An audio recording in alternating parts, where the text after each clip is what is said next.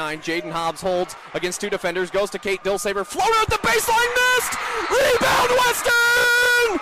Paint me at Birmingham! We're headed to the Elite Eight! We're going to Alabama next week! First time since 1995, ladies and gentlemen! Western comes all the way back. They beat Fort Hays State in Hays, Kansas for the first time since 2007.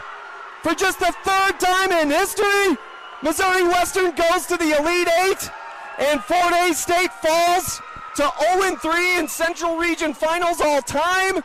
And Candy Whitaker making a case for National Coach of the Year. She's going to cut down nets here in Hays.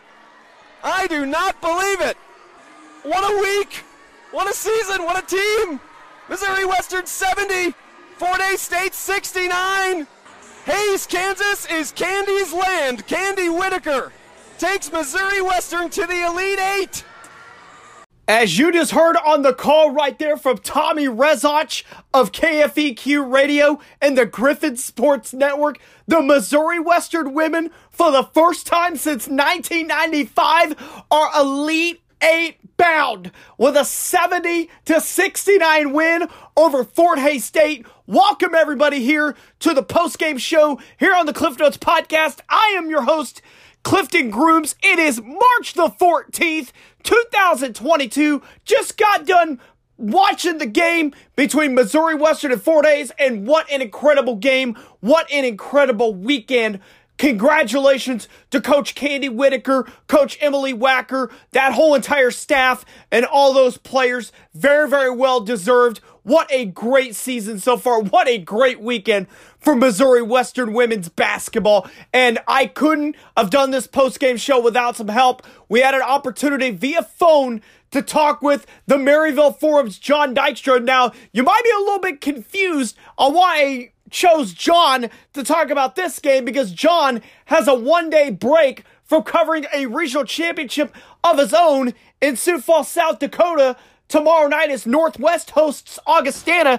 He was able to watch the whole game, so him and I actually broke down this game. We talked about the women's regional championship and a look ahead to the men's regional championship with Northwest and Augustana. Here is that conversation with myself and Jon Dykstra right now. Ladies and gentlemen, we are here on the Cliff Notes podcast. Usually my guests at this time, you can hear this guy either talking about Bearcat sports or Maryville sports or Nottoway County high school sports, but I got him here to talk about Missouri Western basketball, and we're going to preview Northwest men's basketball regional championship tomorrow night against Augustana. My guest at this time is none other than the Maryville Forum's Jon Dykstra. Jon, welcome back. It's good to be back. You're as surprised as me that I'm talking about Mo West sports, but ooh, that was a game. Yeah, I tell you what, I know that you and I watched the game. I know that you got a day in between games for Northwest's regional tomorrow night, which we'll talk about here in just a little bit. But on your day break, you happen to catch Missouri Western women and Fort Hays State. So just overall, real quick, before we break it down in detail, just overall, just your thoughts on Missouri Western's run in the Central Regional. Holy smokes. The MIAA, it's a pretty good conference, I'd say. Mo West had a very good year. Wasn't one of the top teams, kind of barely snuck into the tournament there. That win over Central Missouri in the MIAA tournament got them in there. But since they got there, they have been on a run, and Jalen Haggard's kind of fueled that run of all people. So just an incredible run for them. They are not prone to fast starts, that's for sure, but they can finish a game, and it seems once they get rolling, it's hard to knock them back off track, and that was certainly what happened the last 2 days with that Kearney game, and then tonight that game at Hays looked over. I thought it was over at least. And they kept battling. Yeah, it's almost kind of like a situation, where Missouri Western's kind of playing with house money at this point. But And the first quarter of this game, as you just mentioned, the other night, Western was down 20-6 to Nebraska Kearney in the first quarter, and then they were down 20-7. And it kind of seemed all doom and gloom kind of in the first half there for Missouri Western. In the second quarter, they were down by as much as 21, but Missouri Western used a 6-0 run to end the half to get this score back within 15. It was 38-23. Fort Hays going into the locker room. John, just your thoughts on the first half of this game. Well, the first half was all Hays. They had the home court. That place was rocking. They seemed like nothing could go wrong for them. They were Western's defense was struggling there a little bit. Couldn't get, was giving up open shots. Jalen Hobbs was really controlling the game for them, and yeah, just Western wasn't hitting shots. They weren't. It didn't seem like they had much of a flow going offensively. That's for sure. To steal Will Martin's phrase there, but they couldn't quite get it going, and then I know you're gonna ask about the second half, but it all changed then. Oh, absolutely, it did. And second half of this game, third quarter at least, Grips were able to outscore Hays 22-11 in the third quarter, but then they were able to get it to 49-40 at the end of three. Still down by only a couple possessions here. John, what do you think really changed? What do you think really changed for Missouri Western in this third quarter? Well, I should have said at the end of the second quarter, they ended that quarter on a run, which got it back to within 15, and that got it manageable because obviously it was 21 at one point. But yeah, that third quarter they just kept chipping away and really getting some open looks at the basket. They were cutting, they were getting downhill a little bit more, and Jalen was starting to heat up and space the floor a little bit so they could get downhill.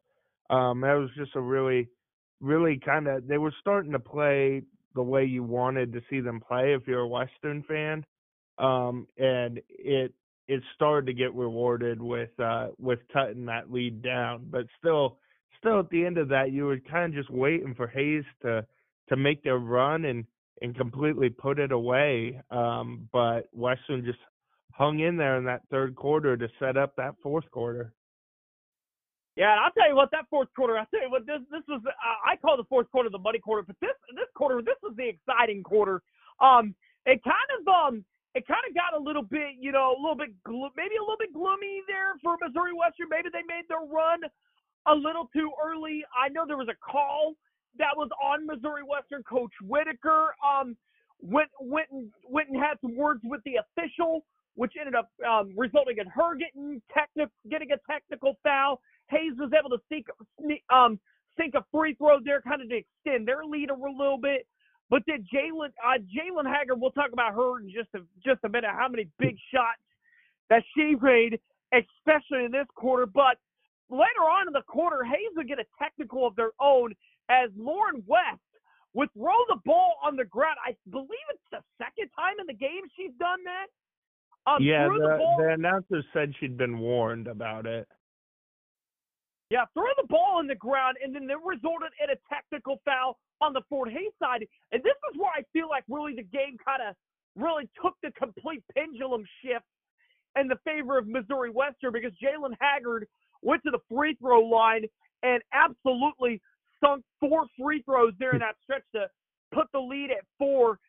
And then later on, Hays came back with a run there to kind of tie it or go to a 1-point lead. Jalen Haggard had a 3 with 31.3 seconds left, and she was just big this entire quarter. Then Whitney Randall had an and one to give Hays the lead towards the end, but then Brianna Budgets, her only basket of the game, just happened to be the biggest basket. Able to sink it, 70-69. Kate Dilsaver had an opportunity to take the lead there to win the game for Fort Hays, but it was not enough. 70-69. Missouri Western is in the Elite Eight for the first time since 1995. Griffin fans, you can party like it's 1995. John, your thoughts on and any other insight that you have on that huge fourth quarter. Yeah, that fourth quarter, I mean, it was they cut it down, and then Hayes kind of rallied there, like you said, and it felt like going into those final couple minutes, like, I know Western made their run and Jalen hit those 4 free throws in a row, but Hayes came back so quickly with Randall hitting those free throws and Wagner hitting a layup to tie it. It just felt like Hayes was going to win. They couldn't lose this on their home floor to a team they'd beaten twice this year. And then Jalen Haggard pulls up, top of the key, couple steps behind the line. It was deep, and hits a 3-pointer with 77 seconds left in the game to give them the lead. That was an incredible shot from a girl who's played 5 years of college basketball now, and is Northwest all-time leader in 3-pointers made.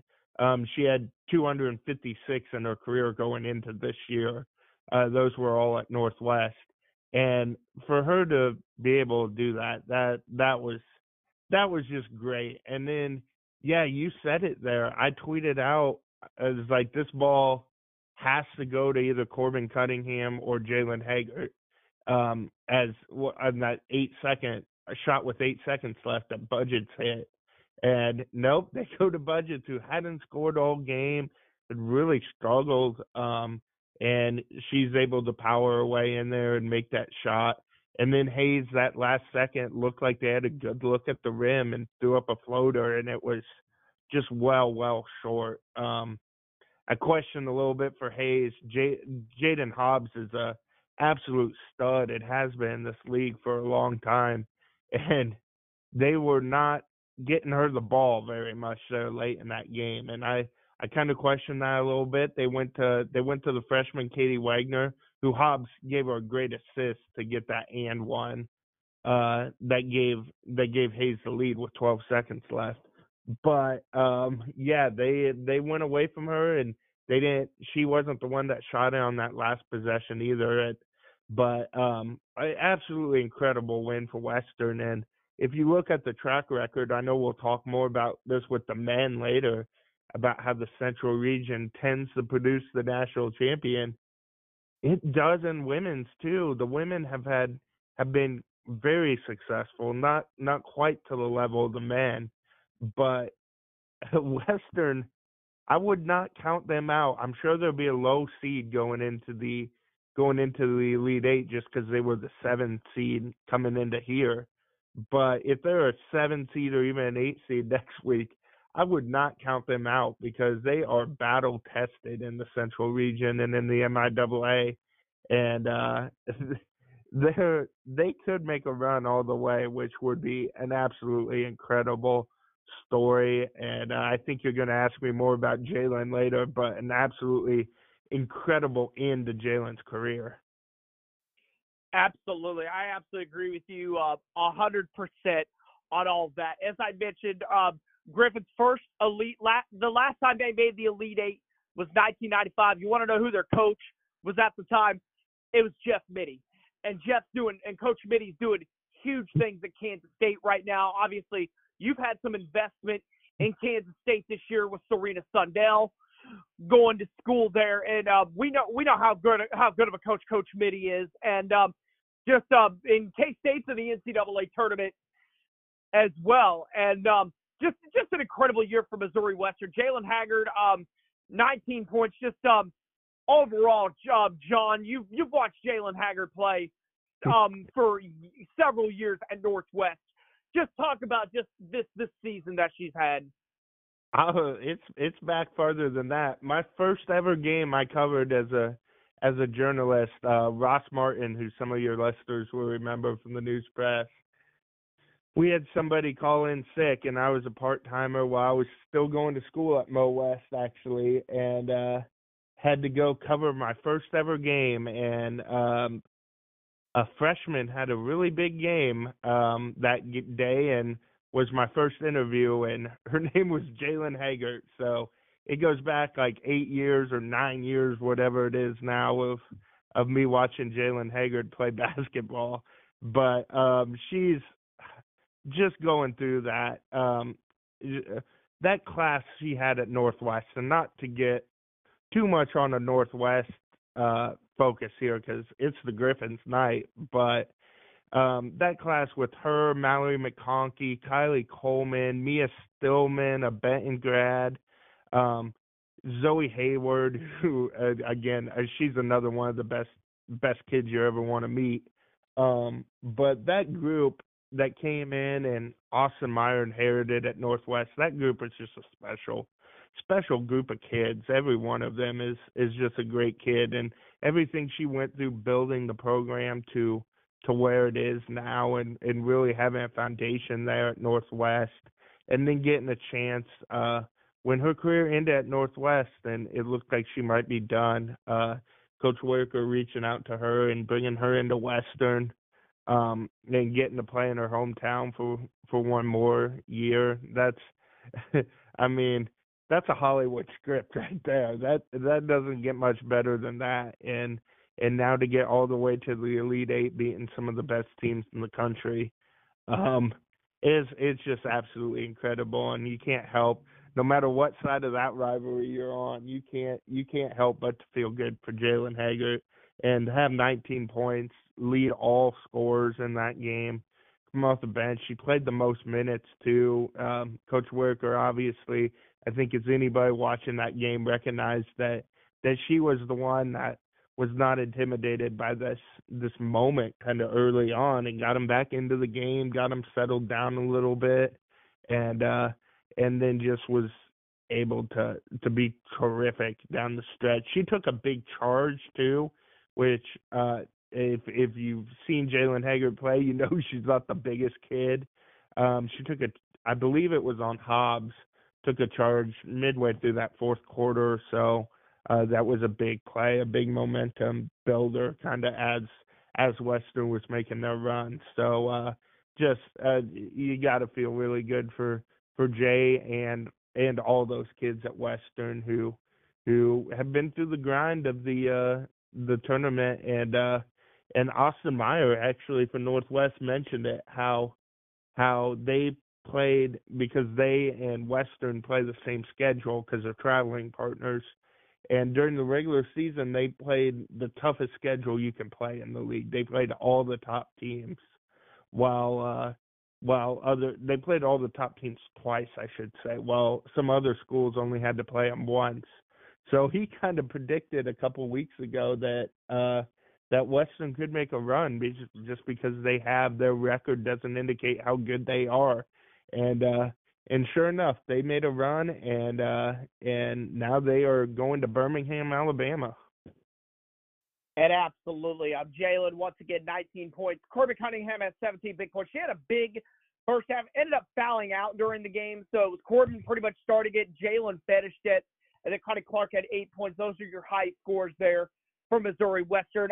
We'll find out. I'm probably tomorrow or Wednesday. I would probably assume who Missouri Western's opponent, as they do reseed this tournament just like they do the men's. I know there were several 7 seeds who won their regional tonight, so it's going to be real interesting to see where the Griffs end up as far as seeding is concerned. But John, we're going to come back to you here in just a few minutes. We're going to throw it to some sound from the Missouri Western press conference from tonight and hear from Coach Whitaker and a couple players about tonight's victory over Fort Hays State. Well, an unbelievable game. We got into a major hole and found a way to dig ourselves out of it. Fort Hays is an incredible program. They played a super tough game. Coach Hobson's always been very good to me, and the program he's built is something we work to beat. The consistency they've had. So, obviously, shout out to them for such a great season. Could not be more proud of this bunch. I mean, they just continue to find ways and bring it and play a high level of basketball. And the resilience they showed and the fight they showed was something I'll never forget. And, a lot of ways they they've set a standard for us at Missouri Western, and they've created memories and moments for us that we'll never forget and continue to try to build on. But really proud of them. Also want to thank the regional committee for a great tournament, and Fort Hays. Just everything was done so well here, and we enjoyed our time, and everything went really smoothly. So a big thank you to everyone who played a huge role in making this tournament happen. I'll go ahead and open up the questions for Coach and the players.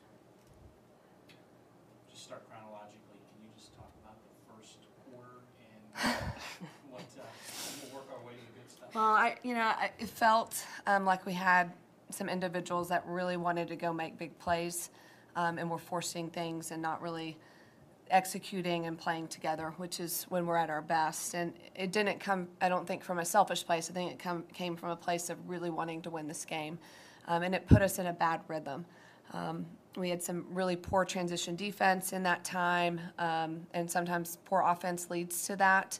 And they made shots, and they made open shots, and they made some hard shots, contested shots, but they came out on fire, and we were not good. So that was the first quarter. At what point did you feel like you guys settled in and started getting what you wanted to get? Well, I thought we got a little better in the second, but still not great. Still not really making shots, but started to maybe execute a little bit better, started to get some things at the rim. We're cutting a little bit better and had some good plays. But, it wasn't really in the first half that I felt like we were in sync and playing like we had been in this tournament. Obviously, the game swaps on and question for you, Jalen. I guess just what was your perspective of the 4-point play that was a 2 free throw that turned into 4 free throws in the ball with the game tied?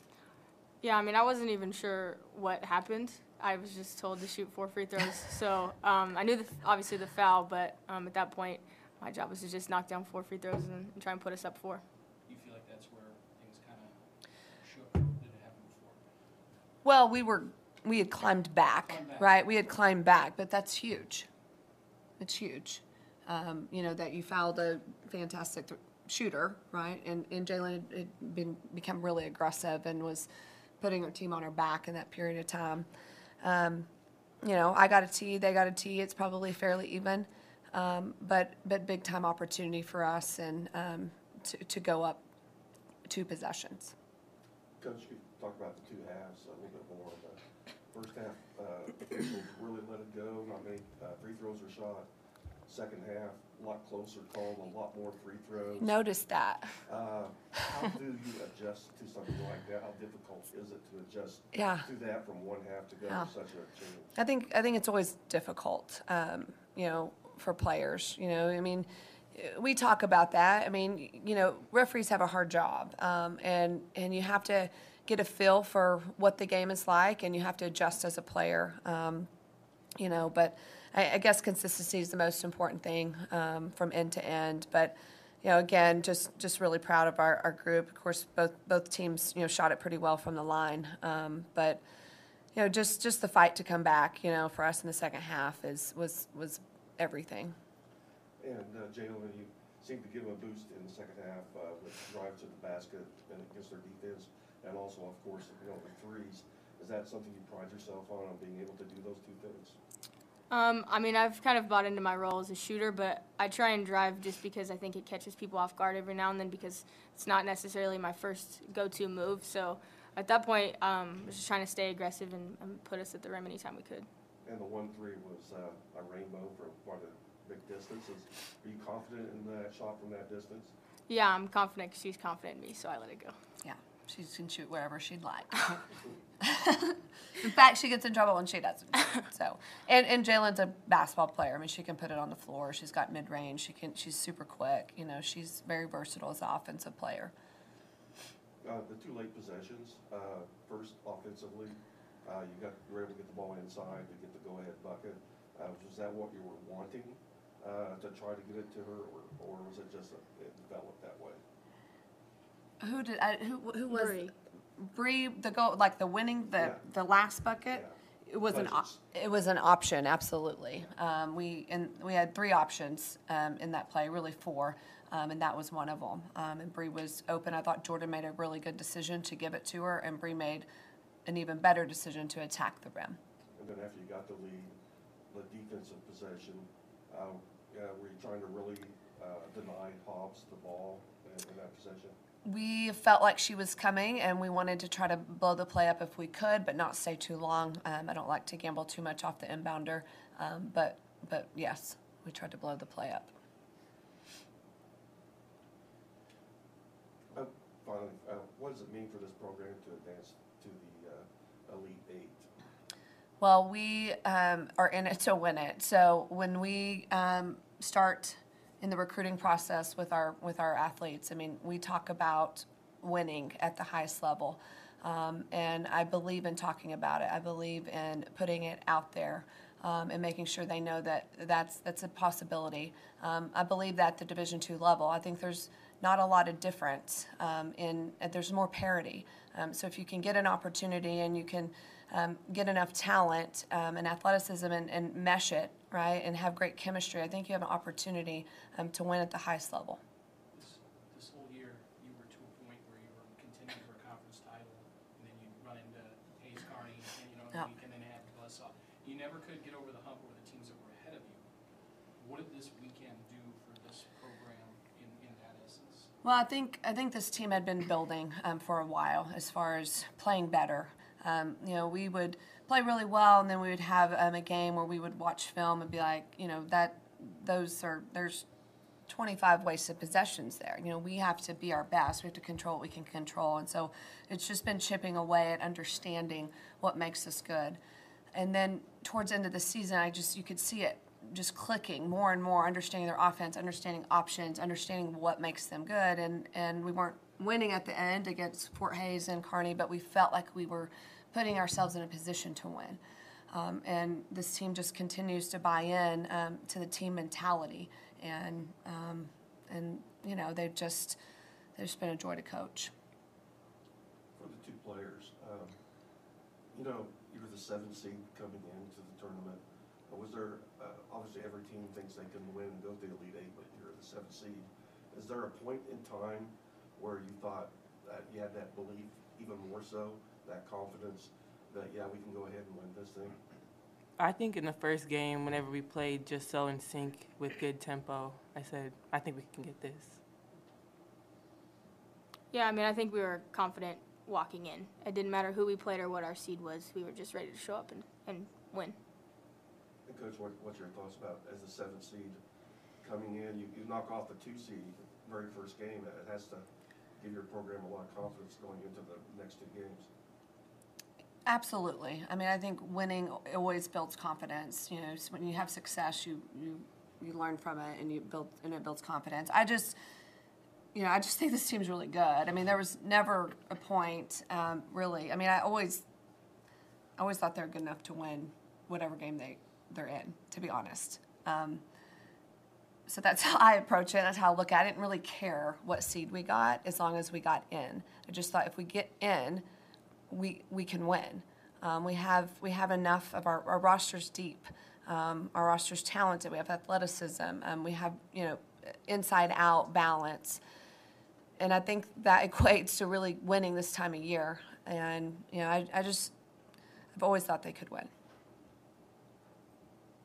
For the players, what was it like at halftime? Getting down like you guys were. What was going through your heads, and how did you think of what to do or what to say to mount the comeback that you did?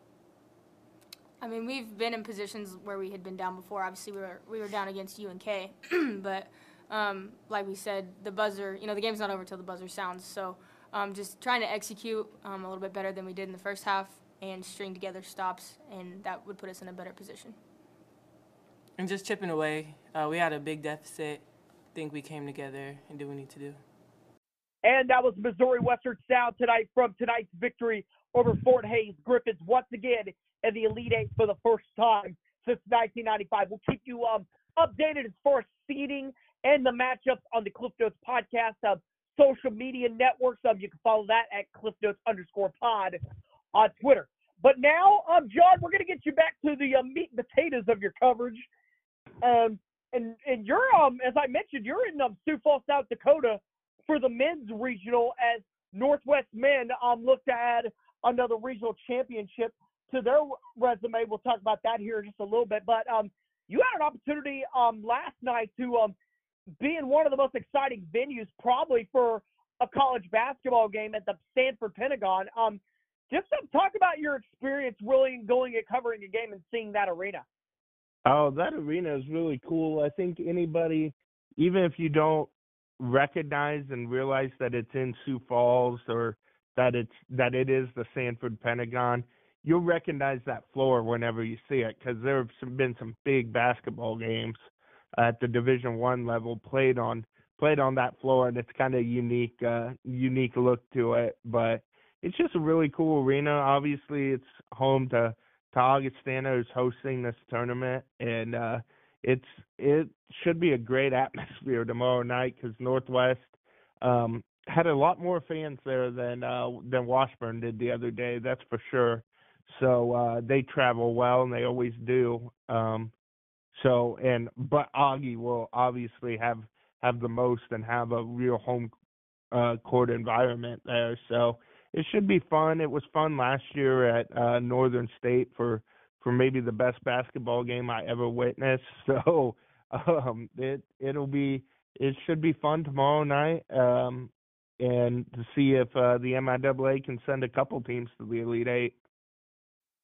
And I want you to talk about a little bit about Northwest's road to the regional championship. I know that we haven't had an opportunity really to talk about that in a couple of days, but Northwest started their first round by defeating Minnesota State Moorhead, who was a hot team definitely going into this tournament. So I bet you Northwest probably thought they were a dangerous basketball team.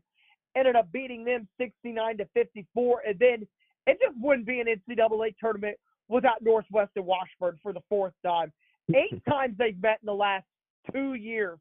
It's just incredible. It's Northwest was able to get the better of Washburn in that game, 70-55, to advance to another regional championship. John, just walk us through these first 2 games for Northwest and your thoughts on the Bearcats' performance. Yeah, I had to watch the Moorhead game remotely, like you did, because I was down in Springfield, Missouri for state championships down there. Shout out to Platte Valley on your state championship. But but I did watch that one remotely, and Moorhead's obviously a good team. They won. They beat Augustana. They beat Minnesota Duluth. They're a high quality basketball team, and Northwest was able to get that win. Just kind of a balanced game. They had 4 guys in double figures, but nobody over 20. Hudgens led them with 19. It was just kind of a solid workmanlike performance to pick up a 15-point win over a good Moorhead team. And then yesterday, yeah, it's Washburn, it's Northwest. Those games are always fun. Those backcourts are so outstanding to watch with Diego Bernard, Trevor Hudgens going against Jalen Lewis and Tyler Guyman, and they are truly, all 4 of those guys should be All-Americans. They are so good. Trevor's probably going to win another National Player of the Year award, but those guys are so good. And Guyman he guards Hudgens as well as anybody, and he held Hudgens to just 6 shot attempts and 7 points. But on the other side, Isaiah Jackson, the freshman, holy cow, what a game from him.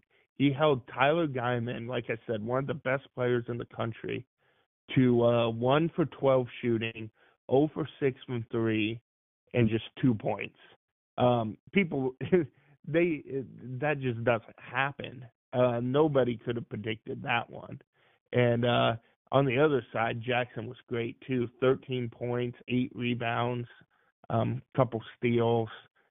He was just fantastic in that game. And Diego Bernard led him with 18 points. Wes Dreamer got off to a hot start, finished with 16 points. Mitch Mascari off the bench, who hasn't even there are some games he doesn't play, but he had 19 minutes off the bench, 3 for 3 shooting, all 3 of them 3-pointers, and had 9 points. So this team really seems like it's rounding into form. It was a huge win, another 15-point win. So that's a theme. They would take a third of those tomorrow if they could against Augie. But they're really playing well right now. They're clicking on all cylinders. That first half, Washburn cut back into it and got back in the game in that second half. But that first half was a thing of beauty for Northwest, and they were able to hang on. Kind of similar to that Western game we just talked about. Washburn cut into it a little at the end of the first half, and then really made a run to get all the way within 4 points in the second half. But unlike Hayes, who kind of just continued to crumble against Western, Northwest settled down, were able to get some big shots. Trevor Hutchinson hit a couple big shots down the stretch there, and Diego Bernard made some huge plays as well to really seal that victory and set them up back in the regional final once more.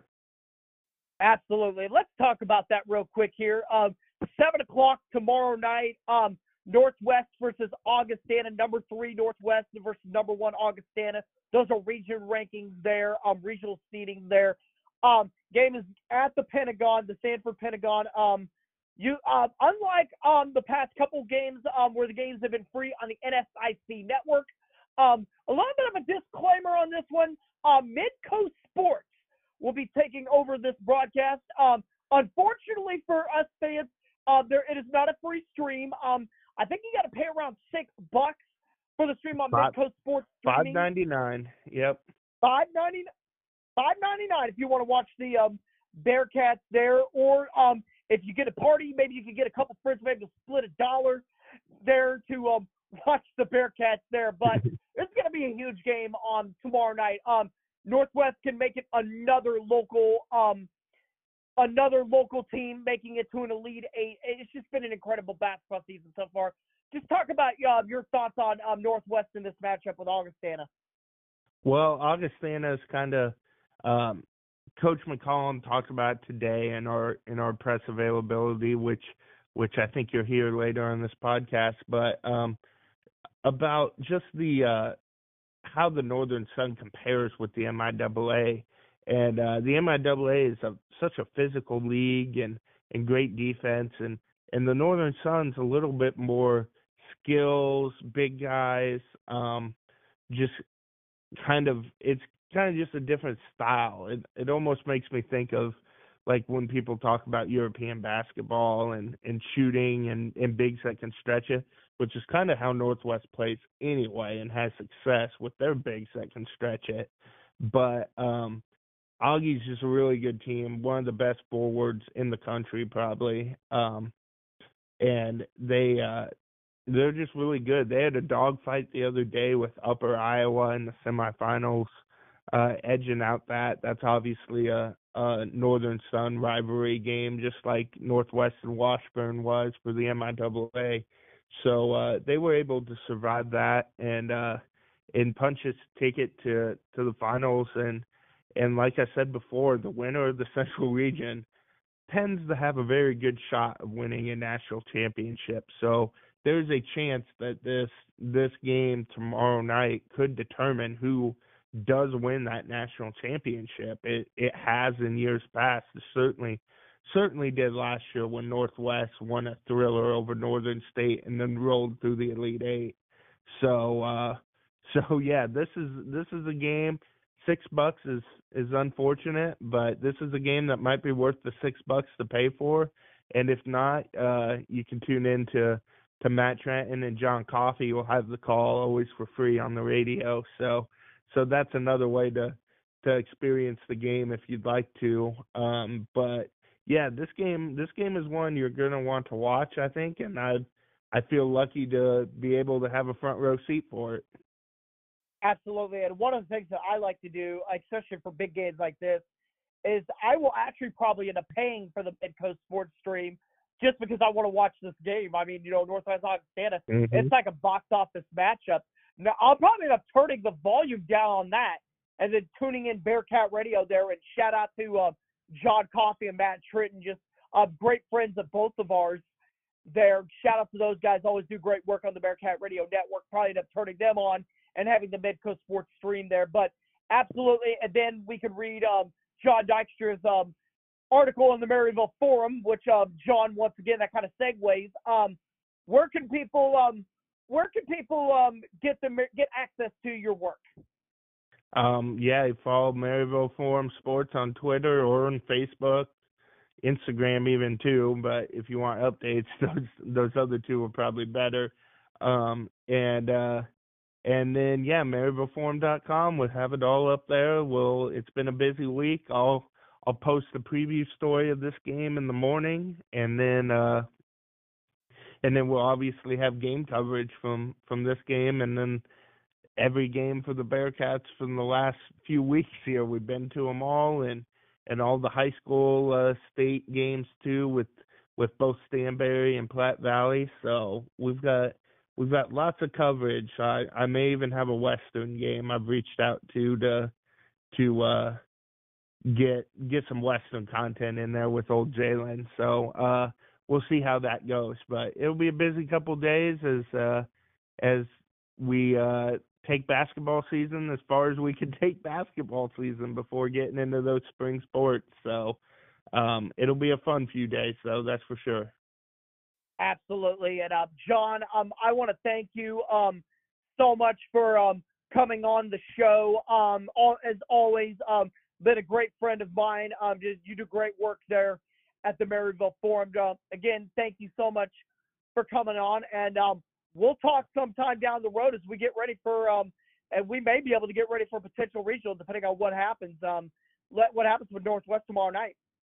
Most certainly. I appreciate the chance to especially vent about that Western game. That was a heck of a game, and they want you to keep doing some basketball podcasts for a little bit longer, I guess. So that's exciting too.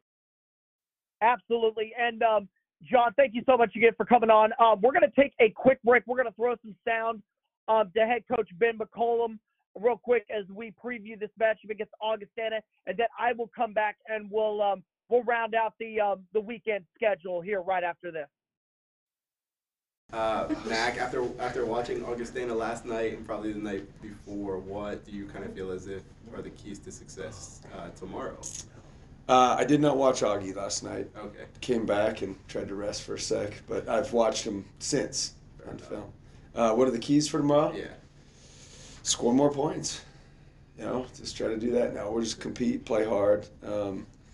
It's kind of do what we've been doing. At this point, there's not a lot you can change. It's more really just be you and hope that that's good enough.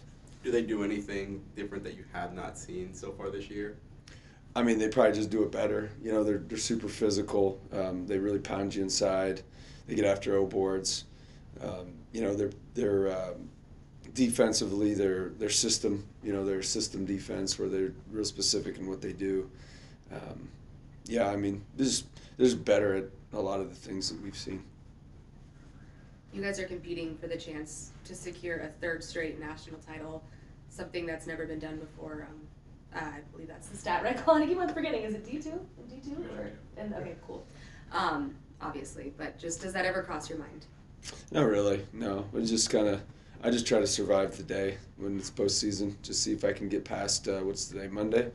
See if I can get past Monday and deal with Tritton's questions and John Walker's questions and just survive. No, we just try to survive. We've chatted with Diego. Obviously, we've talked a lot about it throughout the season, just how much his energy makes an impact on the court. Yeah. Can you talk about his style of play and just what he's meant to this program? Yeah, I think his energy and his violence on the floor, brings, a confidence to our team, an edge that really helps us, especially in big games. His play is good. Obviously he does some things offensively, defensively, etc. But more importantly, he does give those other guys, that are more calm, I guess, if you will, that edge that we desperately need to be able to win games.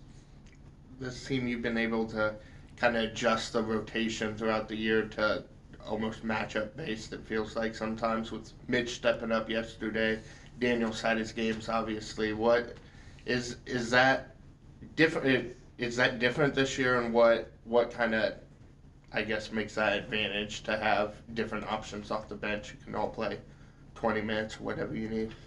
Yeah, I don't know if it's an advantage. I think we've always had guys that can come off the bench and really perform when their number's called. I think the hard part is when you don't have a top 7 or 8. You yo-yo guys in and out a lot, and so then they play with a little bit of pressure because they want to keep playing, and sometimes that can actually hurt you. I think the way we're doing it right now, especially with Isaiah and Byron, their roles, if they don't score a ton or shoot a ton, it's not a big deal. I think the biggest thing with them is who's going to be the better matchup defensively, who's going to bring more energy, that sort of thing, and that's quite frankly, who's the better matchup? Like against Washburn, you absolutely have to play Isaiah because he does as good a job on Tyler as can be done. So, Daniel's been sick, but hopefully we'll get him back on Tuesday as well. When it comes to developing your guard positions over the years, whether it's Cooper, Pitts, Bryson, these two, just how have you changed or kept it the same way you develop or turn them into the guards you want them to be over the years too? I think it's completely changed, based on personnel. Like some personalities can handle certain things and some can't. What kind of team we have is different too. Like this has all shooting, so it's a little bit different than when Justin played, and then obviously when Cooper played, we had 3 non-shooters on the floor at a time, and so I think the way we go about it's probably the same. Meaning I'm pretty hard on guards and very hard on guards, even to the, even in the game yesterday. Trevor's a 5th-year guard, and I'm on him. It's just what they sign up for, and it makes them better.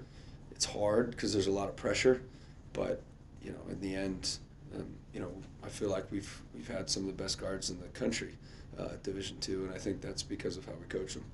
Yeah, it goes back to just because you played the position. That's kind of your style. Kind of growing up with it too, has just kind of always been kind of hard pressure type of style, or I guess how would you describe that when back to your playing days and early assistant coaching and GA The style of coaching? Yeah. Yeah, I think if you establish a relationship with, you can coach them very, very hard, and probably personalities depend on that. Some personalities demand that you're on them a little bit harder, and some don't. I think for our guys, they really know they're not coming out of the game, so there's not a lot of fear there. And as we develop relationships, they're able to have a conversation back too. It's not just one-sided, and so they're able to say what they want to say back to me, and then if they're right, they're right, and if they're wrong, they're wrong, and we'll hash it out, and then it's over. And that over time, I think guys realize that once that conversation's over, it's done, and we've moved on, and no sensitivity, and it's just how I do things. It's direct and sometimes brutally honest, but at least guys know where they sit.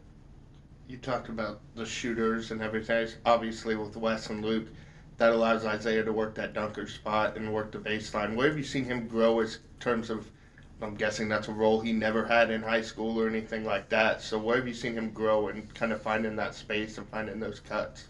Yeah, I think with the personnel we have, because we have those other 4 shooters out there, you need somebody to be able to cut and operate or down around there. And sometimes they put big guys on him, sometimes they put guards on him, and he's either able to adapt either way. And then some games they don't guard him, and a lot of times it's to our benefit. When teams do that. I can remember the one year, it would have been the year that COVID canceled our season. We were probably top 10 in the country in offense, and then one game a team did the thing where they don't guard somebody, and it happened to be Diego at the time, and so we had 5 shooters on the floor, and then they stopped guarding Diego, so he just started cutting like crazy.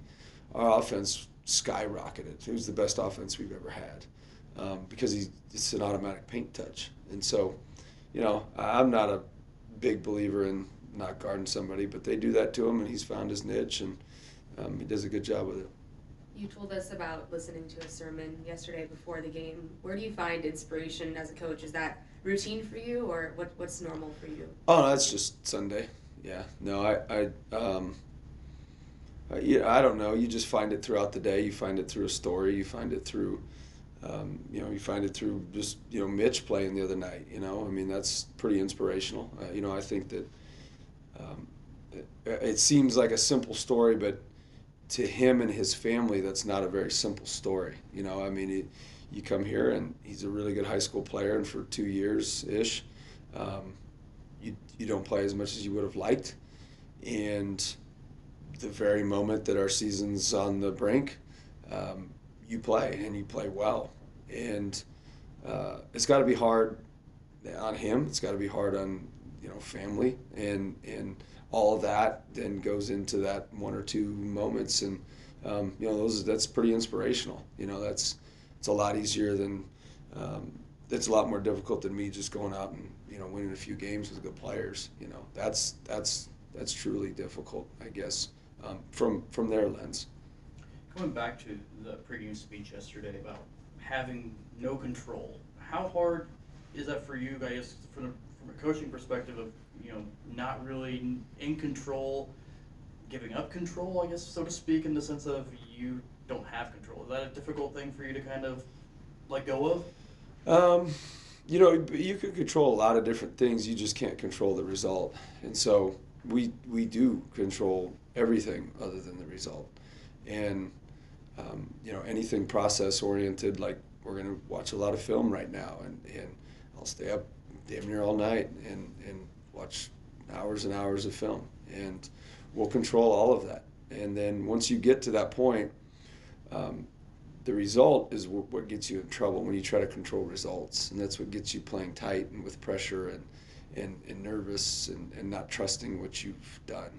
And so you just have to always remember that you aren't in control. And you are in control of your process, but you're not in control of your result. And as long as our kids do that, I think everything will be fine.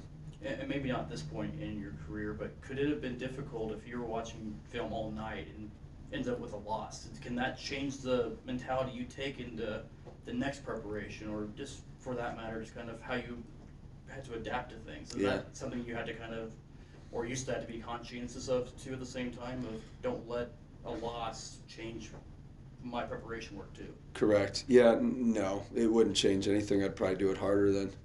That's just my, some people are work smarter, not harder. I'm work harder, not smarter. That's just always been my mentality. So I don't know. I've always thought that if you outwork somebody and you became a little more obsessed than somebody else, I think sometimes that gives you an edge, and sometimes it's brutal to do. It's exhausting, but if you don't like it, then don't be in first place. That's kind of my theory.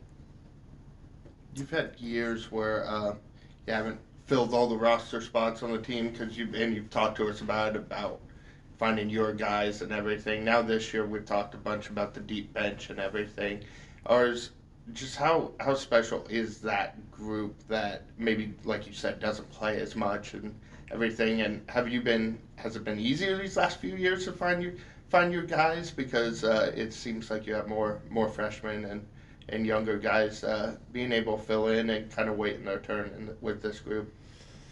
I wouldn't say easier, maybe harder, because we make these deep runs. It's also harder because kids don't want to compete. They don't want to come here and not play. And that's not for everybody. And they don't think they can beat out Trevor and Diego and Wes and Luke and all those guys. And so, naturally you're going to scare some people off that, hey, they got too good of players, I don't want to go there. But if we scared you off, then it's probably a good thing, because when it comes to March and it comes to tomorrow, I need dudes that are not afraid to compete, and I feel like I've got 12 guys that aren't afraid of that. And as long as we keep getting those guys, I think hopefully we'll maintain our competitiveness. Like you kind of talked about how you felt like you guys really started to click before you left for break, and then just haven't really been able to find that group since then. I guess how close do you think you guys are to reaching where you were before Christmas break? I thought we kind of hit our stride a little bit in the conference tournament offensively, and then regressed a little bit. But part of that is the defense that you're playing against is really, really good. It's just this team, it's just, I've said it in a few post games. It's just a different story, man.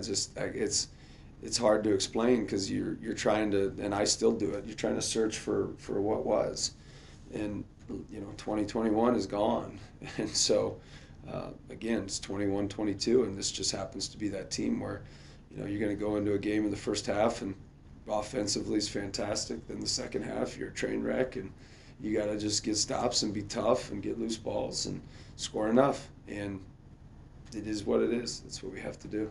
Off the top of your head, just what words would you use to describe the 2021-2022 Bearcats? What words kind of come to your head?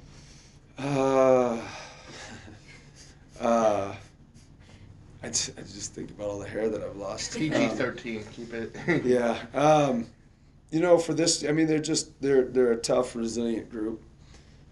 They're just a tough, resilient. They don't do anything perfect, and it's not easy, and it won't be easy tomorrow, and preparation won't be easy, but they're tough and they're resilient, and when it comes down to it, they'll get, what are they, foxhole guys, they'll hop in that foxhole with you. They're a bunch of dudes that last 10 minutes, there's no one else you want. There's no one else you want on that team because they'll jump in there with you and they got your back, and it makes it a lot more fun that way. You talked the other day, or after the Moorhead game, about help defense in the MIAA and how that's a little different than the style the Northern Sun plays. What are they're probably the two best conferences in the country, so what are the kind of some of the other differences between the Northern Sun style and the MIAA style, and what stands out to you, I guess? Yeah, I think theirs is a heavy skill league. I think they naturally they're heavily skilled. They're a little bit bigger, longer, a little bit more physical in a different way. Where theirs is, kind of brute force, offensive rebounding type stuff, defensive rebounding, pound you inside. Our league's going to be more those little quick guards, kind of getting active and doing that sort of thing. Ladies and gentlemen, that was Northwest Missouri State men's coach Ben McCullum. You can catch the Northwest men play Augustana. You can catch that stream again on Midcoast Sports streaming app. Or if you don't want to buy the stream, you can listen to John Coffey and Matt Tritton on Bearcat Radio there.